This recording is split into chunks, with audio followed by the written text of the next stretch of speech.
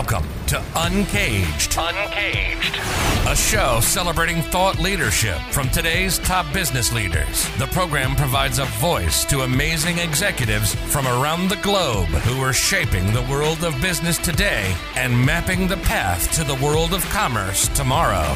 And now, please welcome our host, Bant Breen, as we begin another Uncaged episode.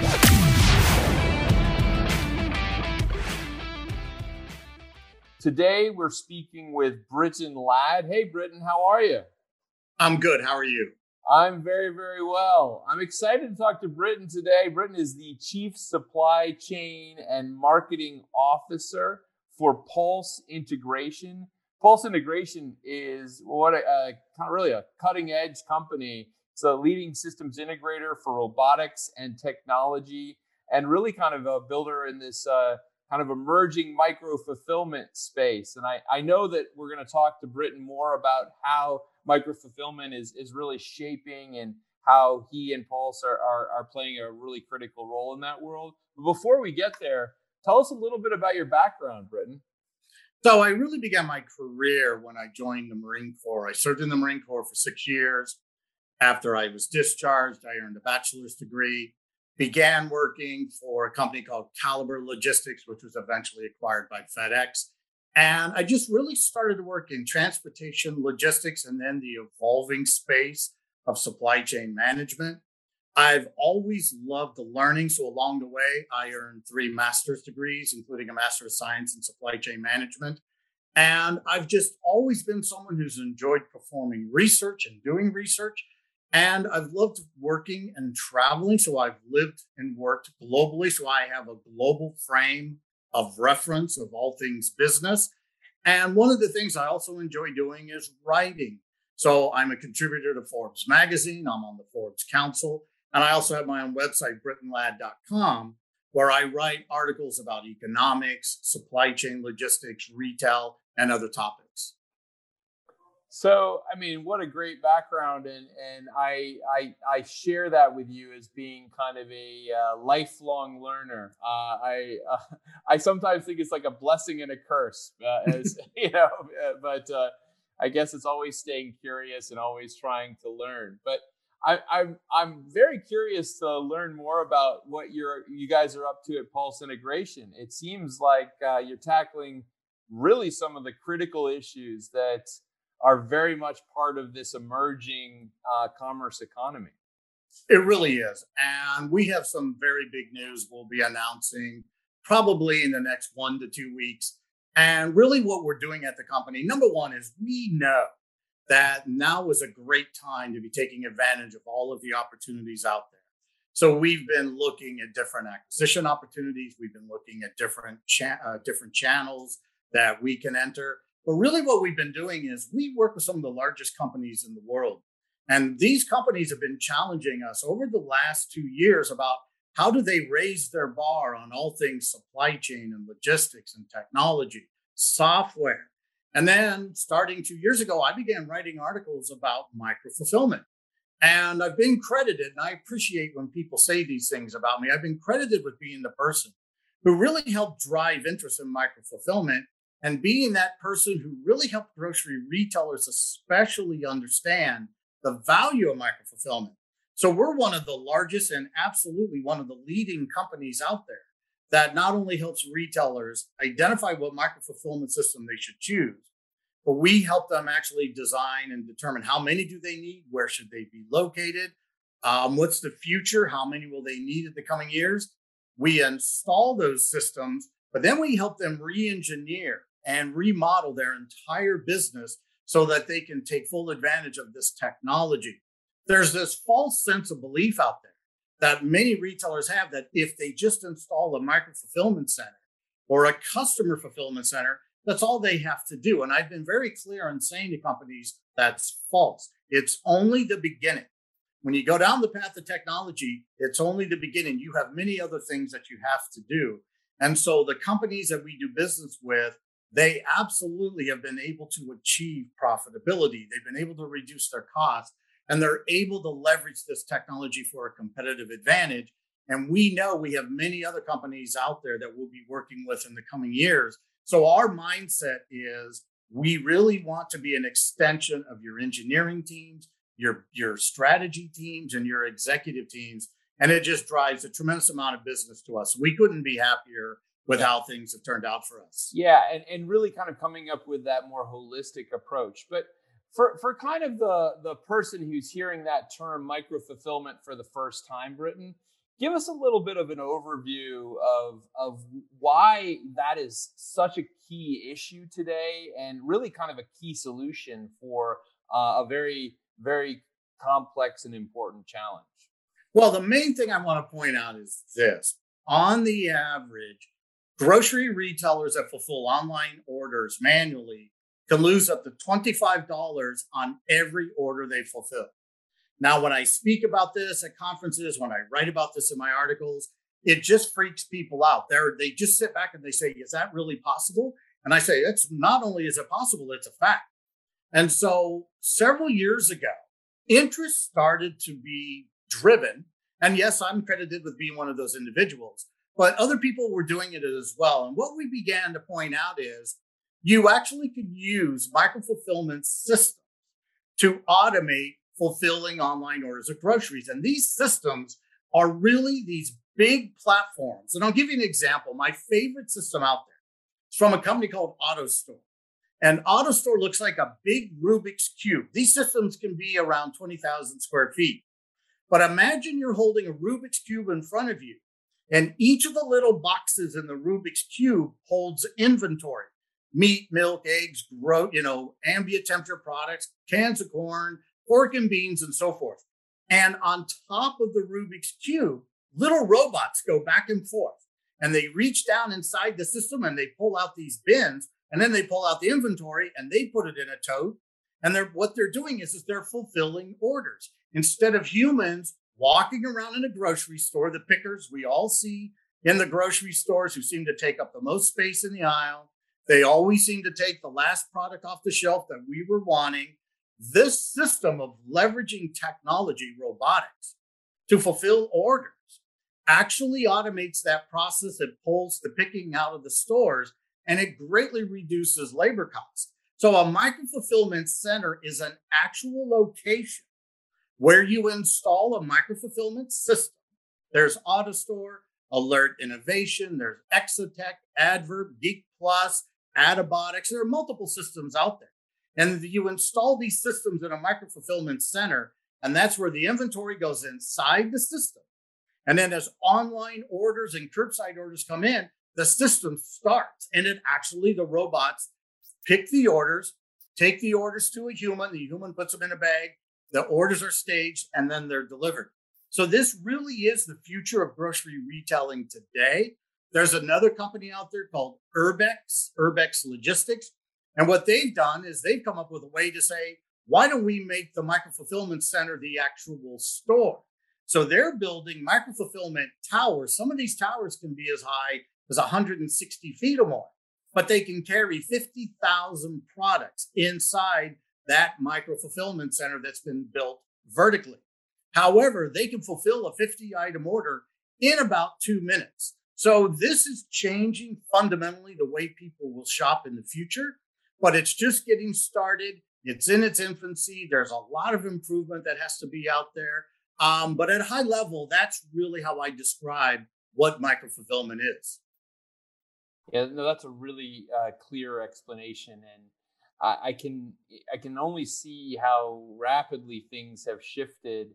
You know, I come from a town in Illinois, Evanston, Illinois, which was the hometown of a company called Peapod back in the day. You probably remember those. Oh, guys. Absolutely. Yeah, I know the founders of Peapod. They did a great job creating that company. Yeah, and I remember being in those grocery stores in Evanston and seeing all those pickers, take the items off the shelves and stealing my avocados from right in front of me. And so I know exactly kind of what you're talking about. And clearly, I've seen some kind of these plans for these micro fulfillment centers.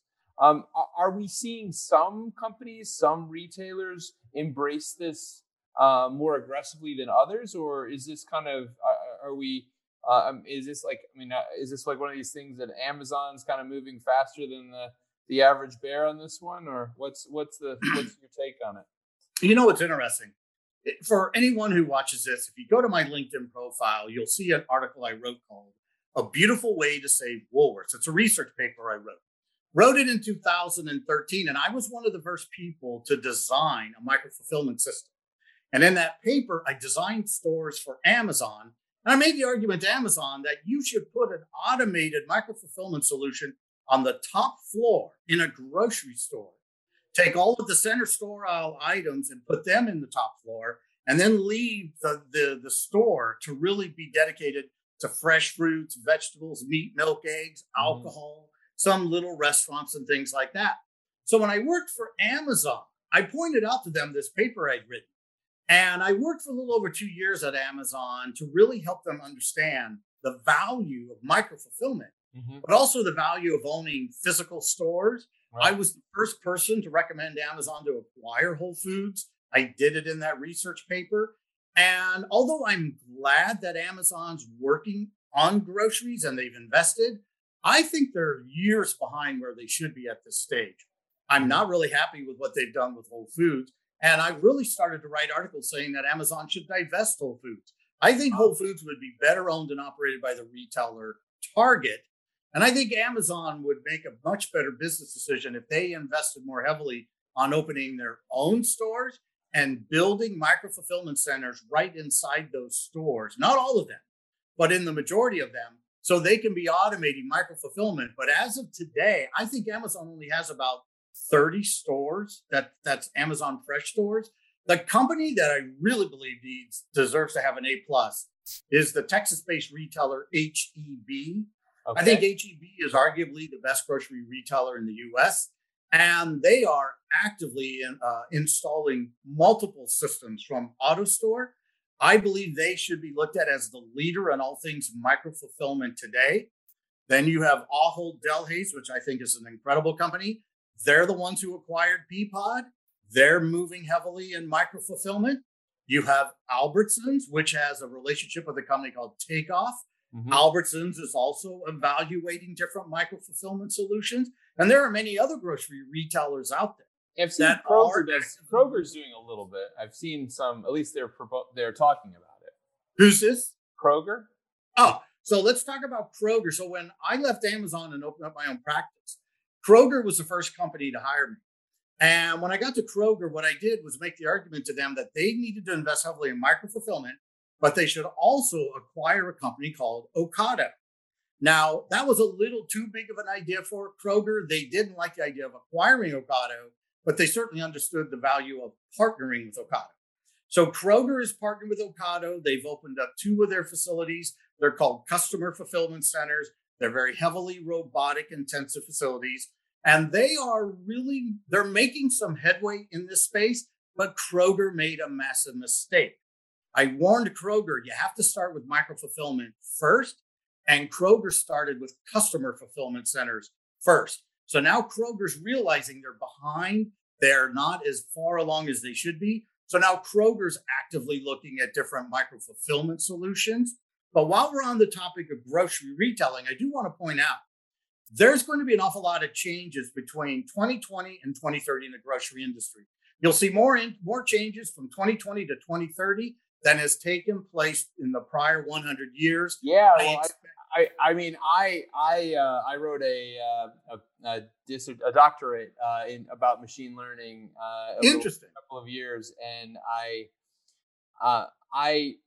think that probably one of the things that is happening behind the scenes is the emergence of robotics and machine learning, and really kind of those two areas kind of working together to really reinvent the way we think of almost anything. And so I'm very excited about over the next decade, but it is quite a dramatic period. Tell me, when you think about that decade, what are the things that really kind of stand out that people really need to be thinking about? Well, I think the things that people really need to understand is that there's going to be massive disruption. And I mean disruption on a scale that they've never seen before. So first and foremost, there's going to be mergers and acquisitions that are going to be taking place because they have to. Amazon is getting bigger and bigger. By 2023, Amazon will be larger than Walmart. That's going to shock an awful lot of people, but that is a reality. So companies are going to have to merge to have an opportunity to really be more competitive. And I've been very vocal about this. I think Albertsons and Ahold Delhaize should merge.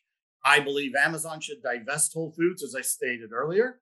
And then you have companies that are coming from Europe, Getter from Turkey, Didja from London, Gorillas from Germany. These are rapid on-demand grocery delivery companies that can deliver groceries in 10 to 15 minutes. So it's going to disrupt everything that people have seen when it comes to grocery retailing. Even a company like Instacart is unable to deliver anywhere near at those speeds. So be prepared for Instacart, believe it or not.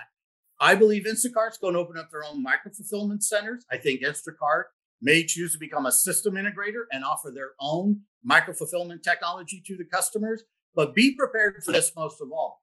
Instacart will become their own grocery retailer. They'll become an online grocery retailer. I believe it's plausible. They'll end the relationship with their current customers.